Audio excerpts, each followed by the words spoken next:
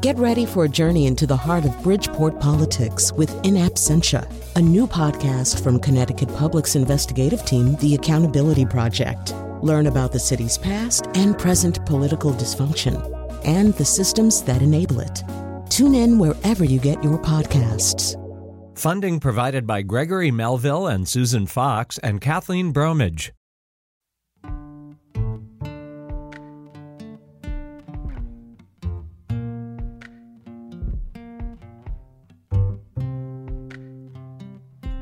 This is Where We Live from Connecticut Public Radio. I'm Catherine Shen.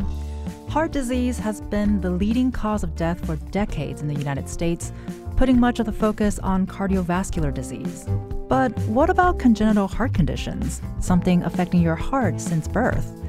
There are 13 million adults living with congenital heart disease, and that number is growing as diagnosis and treatments advance. Survival rates have improved by 75% since the 1940s. But those diagnoses can come later in life, and even with sure signs, the need for specialized and lifelong care is often unmet. Coming up, we'll hear from one of 50 programs accredited by the Adult Congenital Heart Association in the U.S., right here in Connecticut. But first, we have Tracy Levicki with us. She's a social worker and psychotherapist based in Westport, and she's also the co-author of a new book, Healing Hearts and Minds, a holistic approach to coping well with congenital heart disease. Thank you so much, Tracy, for being with us today. Thank you so much for having me, Catherine. And for our listeners, let us know if you might be one of the 13 million adults living with congenital heart disease. And if you want to share your experience, find us on Facebook and Twitter at Where We Live. So Tracy, want to get into your background history in a little bit, but first, we'd love for you to sort of help us understand the range of congenital heart conditions. And can you also tell us why it's important to distinguish these from something like coronary artery disease, for example? Absolutely. Those of us living with a congenital heart condition, it's a very heterogeneous group. There are over 35 different types of congenital defects, and they all are varying from severity and prognosis. And many of these conditions are able to be diagnosed in utero or at birth, like in my case. But as you had mentioned, some individuals aren't diagnosed until later in life. And I remember feeling a little frustrated growing up because people really were confused about me at, being 18, 19 years old and being a cardiac patient. And they would say things like, oh, how's your diet? And do you have high cholesterol? And I used to try to, explain to them that it's very different than having coronary artery disease. If you have a congenital heart condition, this is something that is an anatomical defect that is basically developed in utero, and it is a lifelong condition. There is absolutely no cure for this. So it's something that, as you had mentioned, does require lifelong specialized care. When you look at coronary artery disease, that's something that has developed over time, is progressive, and is often linked to lifestyle, cholesterol, and diet. So there is a really big difference between the two. And here, of course, we're emphasizing that even though congenital means you're born with it, the timing of the diagnoses for these heart conditions can also be varied, right? Because sometimes people don't even know they had it or they have it until much later. That's right. Yeah, sometimes they just find out about it because maybe a murmur is picked up in their regular annual physical. Sometimes, though, they may have more severe symptoms and they don't know about it. And this is something that I've always wondered, why isn't everybody getting an echocardiogram early on so that these issues can be identified and any, issues that may result from it can be remedied. And can you share a little bit about your story, Tracy? It's actually where the book begins. Sure. Yeah. So I was born in the late 60s with a condition called transposition of the gray arteries. My two major arteries were reversed. So I was just not receiving the oxygen that I needed to live. And I was born in a smallish type hospital. And the doctor told my very young parents back then, you know what, there is a brand new surgery that she could have, but I would not recommend it. because she'll be in for a lifetime of surgeries and poor quality of life. So my parents called in the priest and they did last rites, and something happened within the next couple of hours where they changed their minds. And my dad took me in an ambulance to Yale, actually. And I had a very new procedure done. And now 56 years later, here I am working in the field. And I want to make it very, very clear that while I have had a lot of different surgeries, I have had a really meaningful and full life. And I continue to could have that. So, I was one of the first to benefit from these very new technologies that came out of the mid 60s.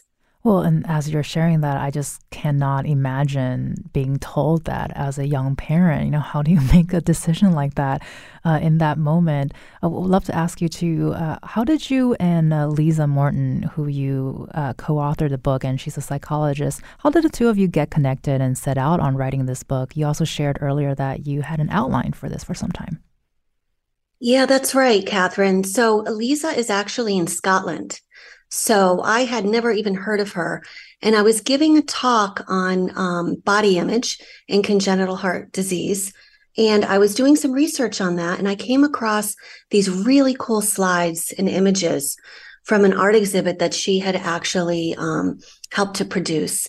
And it was these photos of individuals with heart conditions showing their scars. And I had reached out via email and I asked her, could I please use some of these slides for my talk? And she, of course, gave me permission.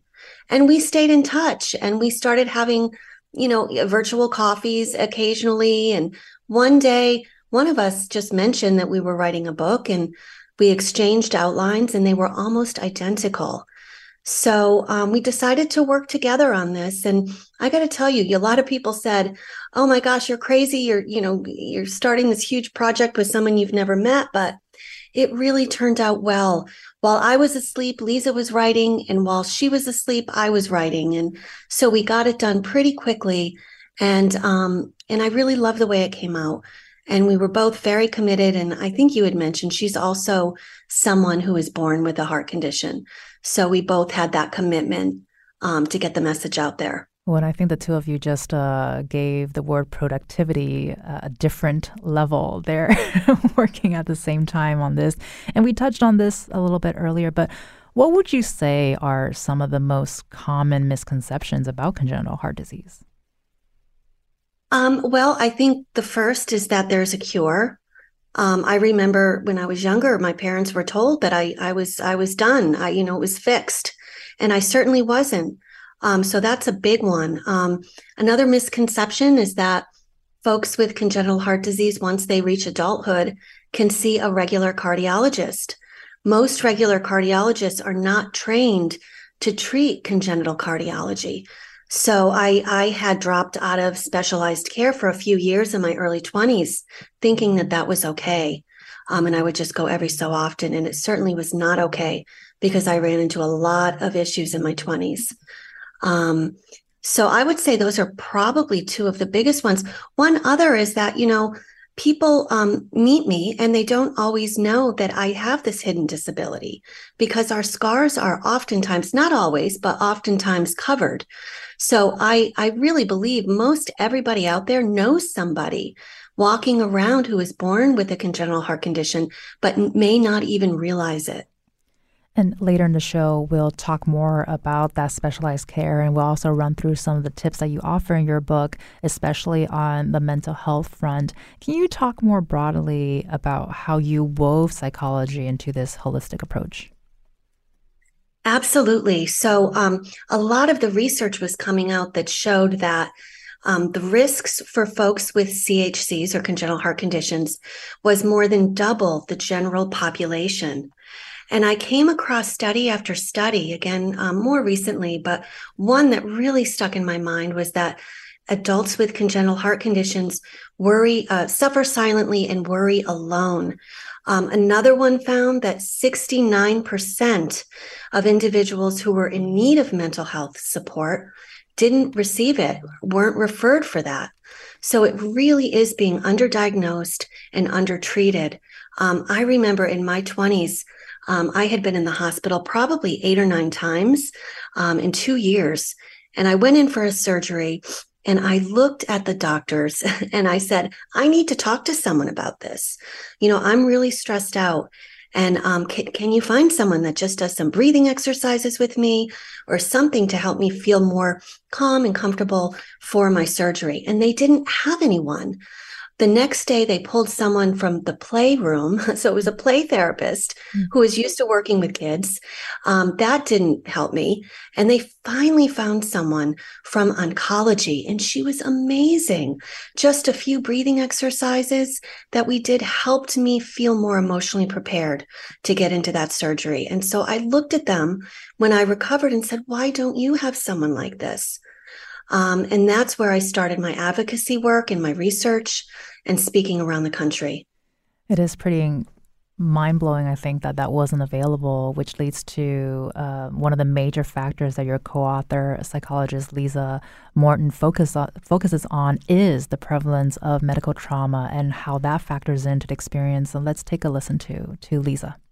I have had, I don't know, maybe 20 or so cardiac surgeries, and I don't know, thousands of procedures. I have to go for annual appointments and at the hospital, and I know that I will need new pacemakers for the rest of my life. So that never ends. There's never a point at which I can think this is over. So we have to find a way to face that trauma again. And I think that's seldom acknowledged. So how do you go back and face that situation? And I don't think it's particularly well acknowledged when you go for just a routine appointment, how challenging it can be to even just step over the threshold of that hospital door because of the sights, the sounds, the smells, all of the memories, and in addition to worrying about what are they going to find this time.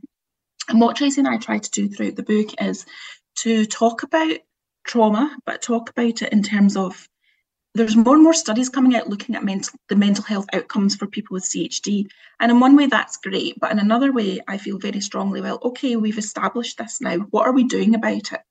And we're very used to being measured and being patients and having, studies written about us. What I'd like to see is actually how do we embed this within medical culture to go upstream, basically, and prevent. Tracy and I are great advocates, so we would love to see mental health support embedded in all congenital cardiac teams from cradle to grave, because we just think that it is normal to have an emotional response to all of this stuff, and it would be more preventative if there was somebody there to support that side of things. So Tracy, Lisa here really broke down what you were talking about earlier, walking into that hospital room so many times and essentially getting these really emotional responses just by being there. What's your response to what Lisa has to say here? I mean, she's absolutely right. I have the same experience. I also have a lot of history of medical trauma that was never really talked about. Nobody, I remember even being a teenager when I got my first pacemaker at age 12, and then it actually was defective and I needed to go back and forth 2 or 3 times to get it changed. I remember thinking something's wrong here, but I didn't really have the words for it. No one was asking me, how are you doing? I know this is hard, gaps in education, missed school, feeling, and also outside of that medical trauma, it's about feeling differently from your peers, right? I didn't really have any friends or peers that had a similar experience to me, so I wasn't able to really talk to them about it. I remember growing up feeling very different. And I think that can be avoided. I think that with that embedded psychological support, awareness, and full-time team, that's really there to screen for any history of trauma, any current psychosocial issues, and to be able to refer individuals out to community resources when needed, I think is so important.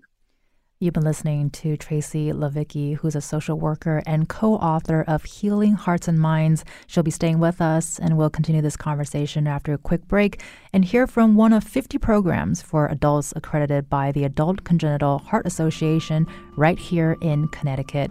And we want to hear from you too. If you have a congenital heart condition and would love to share your experience, find us on Facebook and Twitter at Where We Live.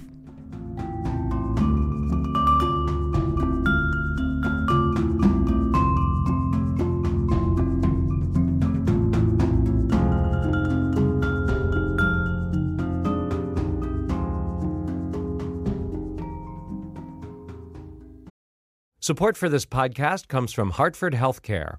Elevating Health is funded by Hartford Healthcare. Loneliness can be a significant health risk to people of all ages. Dr. Laura Saunders, a psychologist from Hartford Healthcare's Institute of Living, talks about social isolation and why we need to connect in person. Loneliness actually is a pretty significant health risk for people that struggle with social isolation. It affects their blood pressure, it affects their immune system, it affects your willingness to get up and get out, and can cause some not just emotional issues, but health problems as well. You're not alone. Dr. Saunders explains how important it is for us to look to others and get out of our comfort zone. I like to talk about social isolation as not just that individual's problem, but it's a community problem or it's a family problem. We need to connect with others. We can take space at times as well, but we need to step out of our comfort zone and do things to connect with other people. It's life-saving. For more information, go to ctpublic.org/elevatinghealth. This is Where We Live from Connecticut Public Radio. I'm Catherine Shen. We've been talking about congenital heart disease. Congenital describes a condition that you're born with. The Adult Congenital Heart Association has accredited 50 medical organizations here in the U.S. for the specialized care they provide. There are 2 in Connecticut, including the Adult Congenital Heart Program at Yale. And joining us now is their director, Dr. Robert Elder. He's also an associate professor of pediatrics and internal medicine in cardiology at Yale School of Medicine. Thank you so much, Dr. Elder, for being with us today. Thank you for having me, Catherine. It's a pleasure. And still with us is Tracy Levicki, who is a Connecticut social worker and co-author of Healing Hearts and Minds. And for our listeners, you can also join the conversation. Leave us a comment on Facebook and Twitter at Where We Live.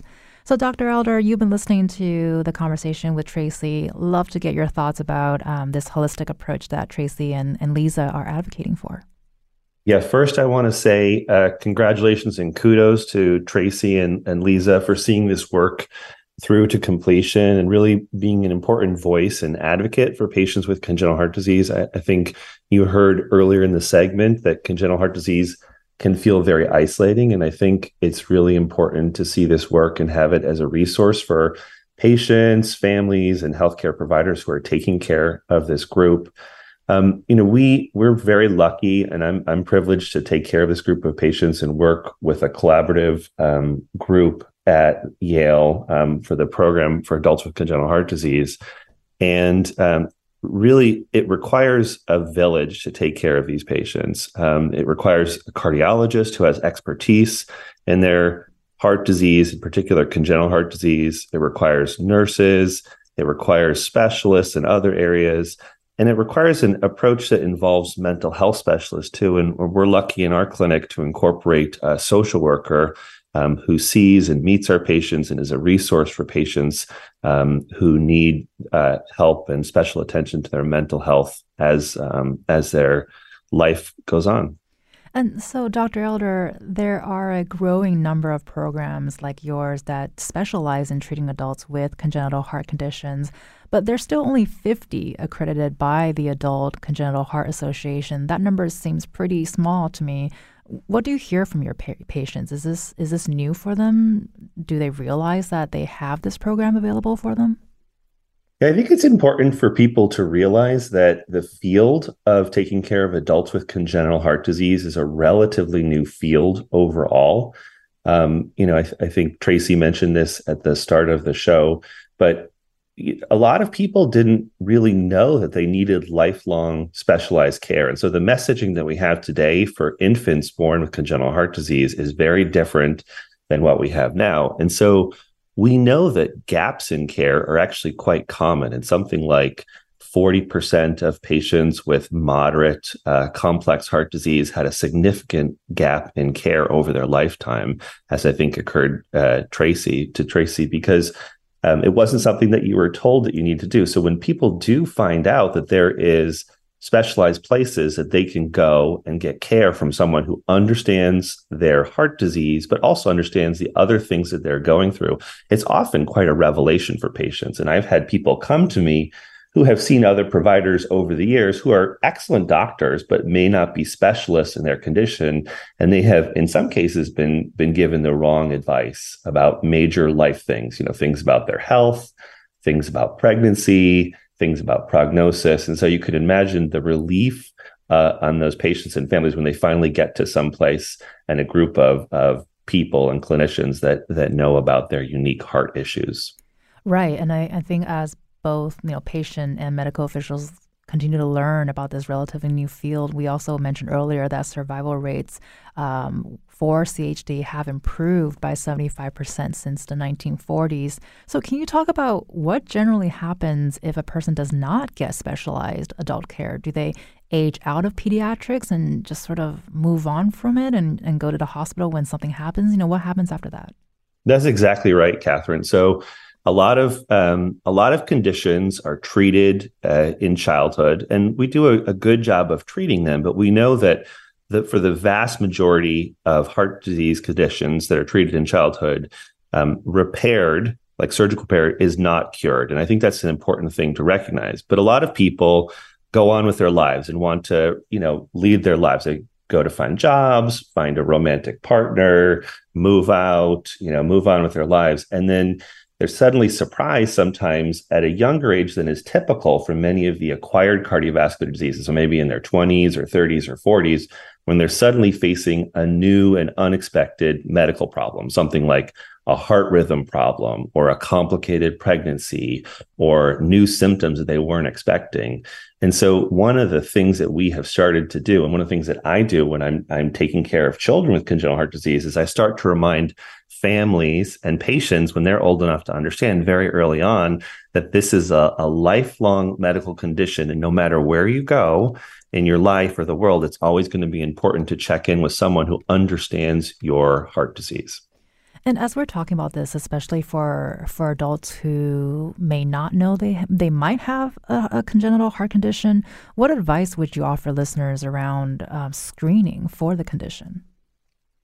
Yeah, most of these diagnoses are made in childhood. So there are rare examples, probably on the order of 10 to 20% that are diagnosed in adulthood, but the vast majority are diagnosed in childhood. So one of the advice pieces that I would have to people is, if you had a childhood heart condition and you had, if you have a scar in your chest or you had surgery when you're younger, you should check in with a specialist who knows about your unique condition.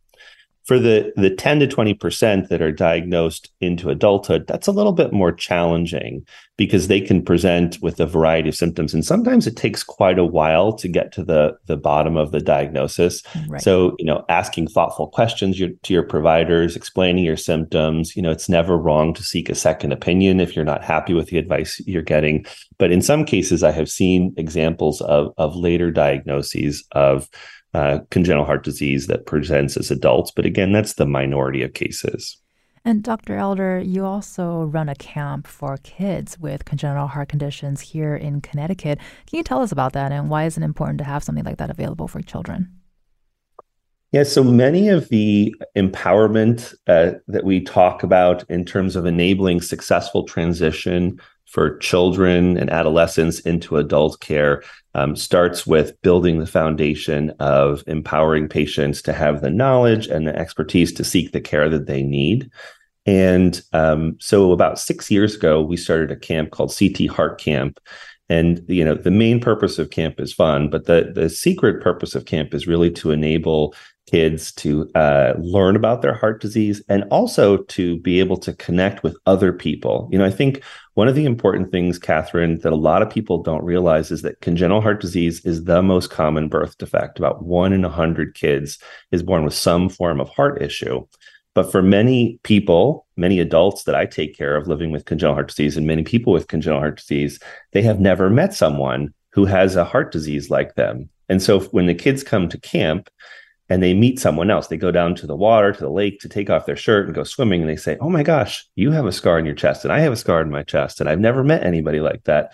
It's a very empowering thing to feel like you're not alone in the world and there's someone else going through that. And I'll just tell you one quick story. We were not able to have the camp during the pandemic because no overnight camps were allowed. And I know that two of our campers missed having that opportunity. And so they got together on a town green somewhere in Connecticut and stood 6 feet apart and just chatted to catch up. So it's such an empowering thing to be able to connect with someone else who has a similar heart disease like yourself. Well, and Tracy, I would love to get your response to this, because earlier we were talking about how isolating this experience can be, and the fact, and you also mentioned that you didn't meet anybody who had a similar condition as yourself until you're in your 20s, and that's a long time to find a friend, right? So can you talk about the importance of the need for community?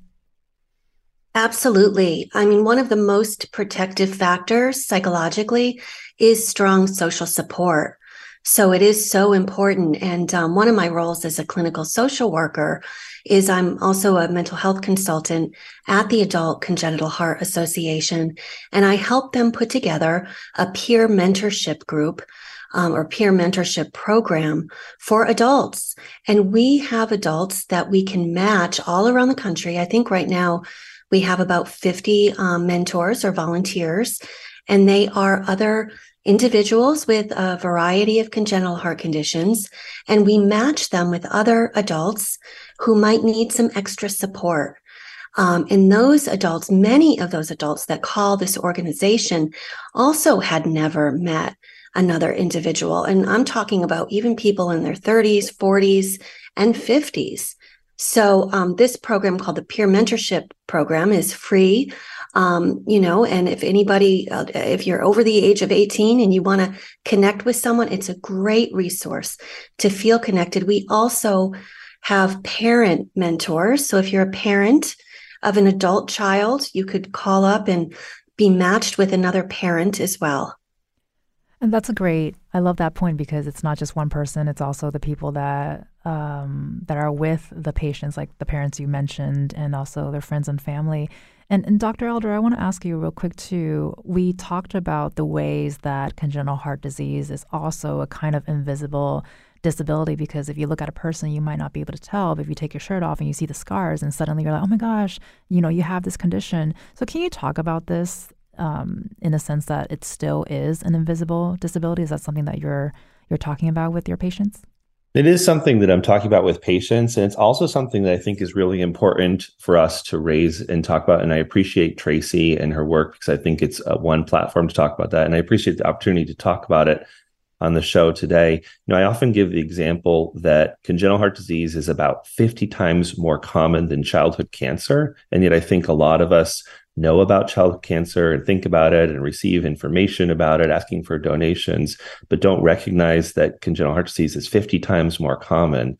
And I think because many of those scars are visible or hidden, it doesn't often get the same recognition on a national level in terms of policy, in terms of financial resources, in terms of research investment that it deserves. So I think that, advocating through books and speaking and work, and through the Adult Congenital Heart Association, which is a really powerful national organization that focuses on the patient experience and the peer-to-peer mentoring, as Tracy mentioned, and also the accreditation for our program and others around the country, has been a really important example to help people and sort of raise awareness about the common condition and how important it is in the landscape of overall heart disease. And Tracy, we'd love to ask your response to what Dr. Elder just said. We're going to get into more of the mental health care later on in the program, but just anything else you'd like to add? What do you hope to accomplish with your book? One of our main goals was to really provide a sense of connection and hope to individuals out there living with a heart condition.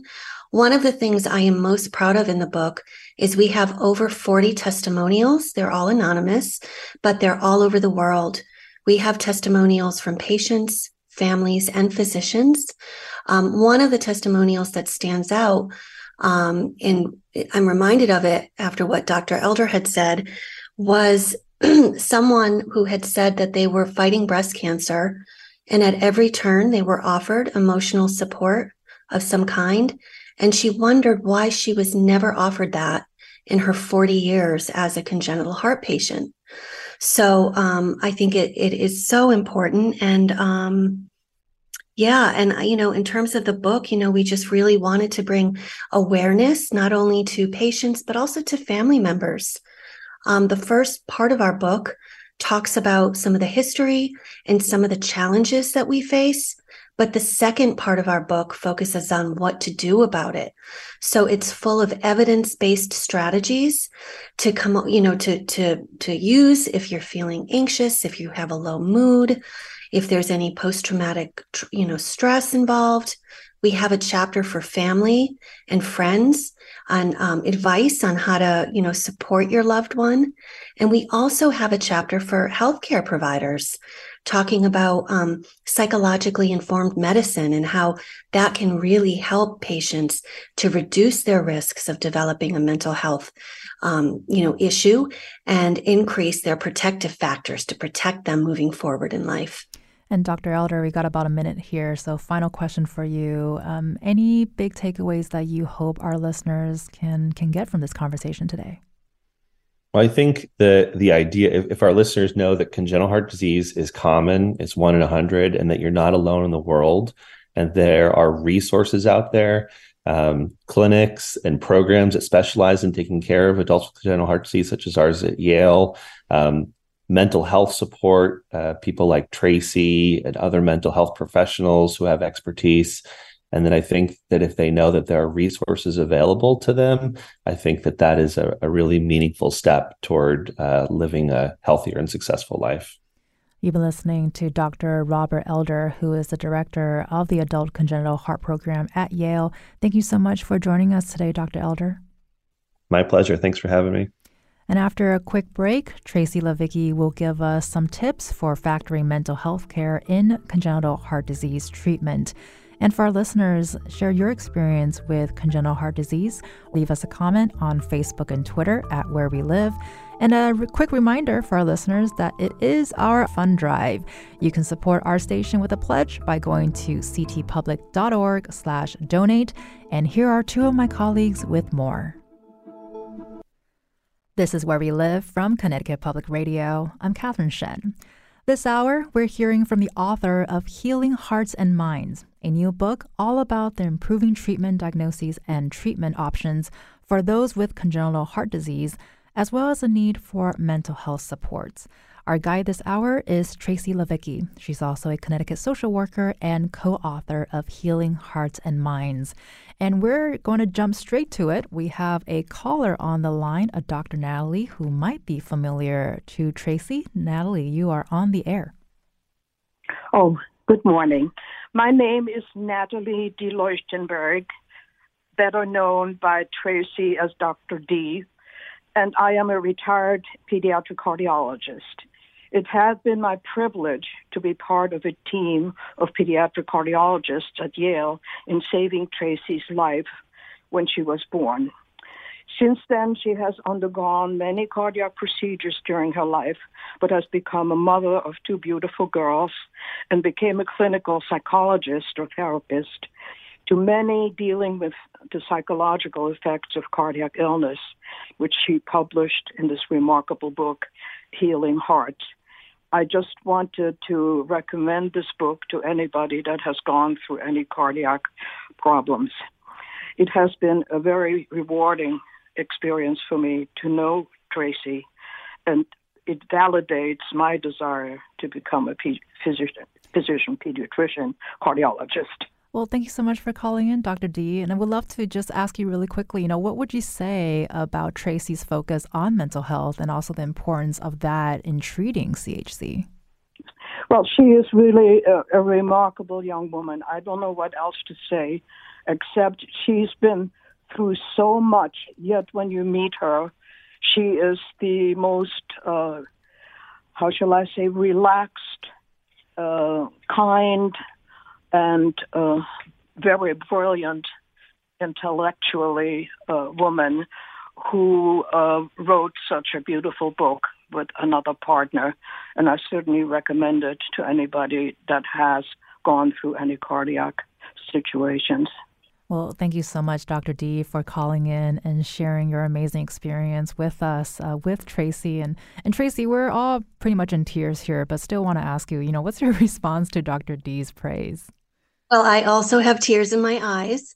Dr. D is my lifelong heart friend, and I am so privileged to have had such a long history with her. She was the young, courageous fellow that actually performed the first procedure at Yale on me and saved my life.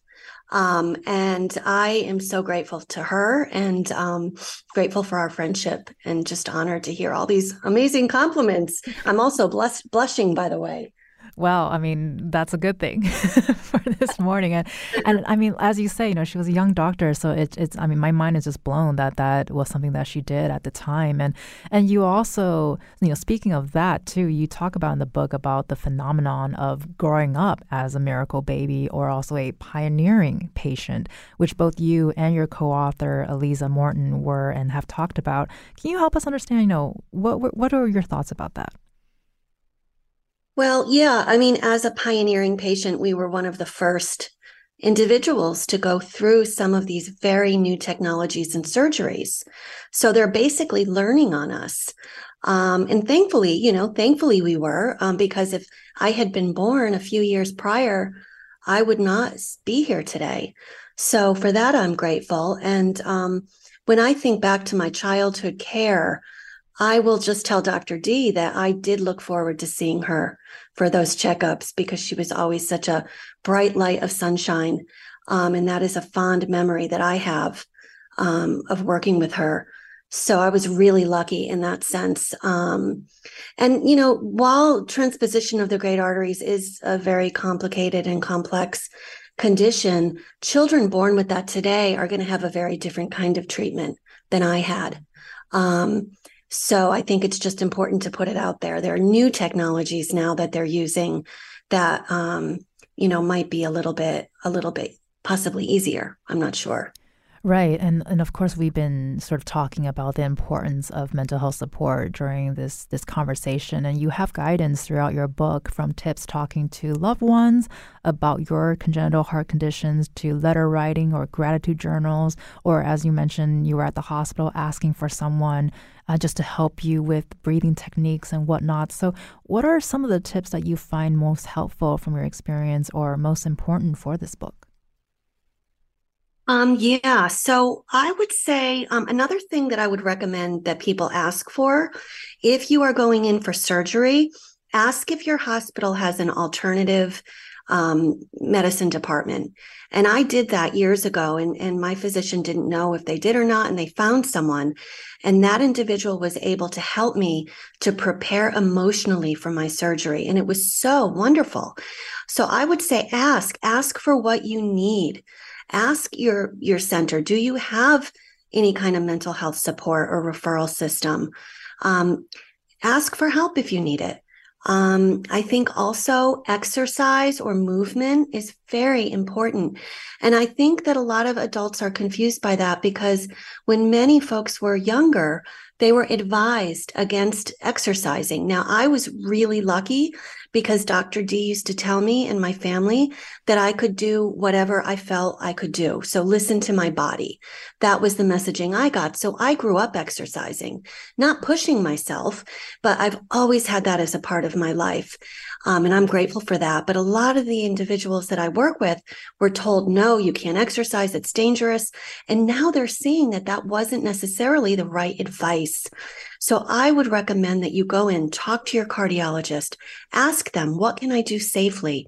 If your cardiologist isn't sure, have an exercise test and put together an exercise plan. Anything from walking to yoga to chair yoga even. I think that is one of another very important pieces of mental health that really makes a huge difference. And so we've got about 2 minutes here, but I want to ask, the same thing I asked earlier with Dr. Elder is, we've been talking about raising awareness. We're talking about needing more mental health support when you have congenital heart disease. We've covered so much ground this hour, but are there any other takeaways that you hope our listeners can take away from this conversation? Absolutely. I think that you need to have hope. Technology is always changing. And what I tell people is do not define yourself by your congenital heart condition. For instance, I'm a mom, I'm a wife, I'm a writer, I'm a counselor who happens to have a congenital heart condition. I'm not going to be defined by that. And I really have met hundreds of people in my work that are not only surviving, but they're thriving despite their condition. You've been listening to Tracy Levicki, who is a Connecticut social worker and co-author of Healing Hearts and Minds, a holistic approach to coping well with congenital heart disease. Thank you so much, Tracy, for sharing your hope and your experiences with us today. Thank you so much for having me, Catherine. And a quick reminder for our listeners that it is our fund drive. You can support our station with a pledge by going to ctpublic.org/donate. I'm Catherine Shen. Today's show is produced by Katie Pellico. Our technical producer is Kat Pastor. Download Where We Live anytime on your favorite podcast app. And thank you always for listening.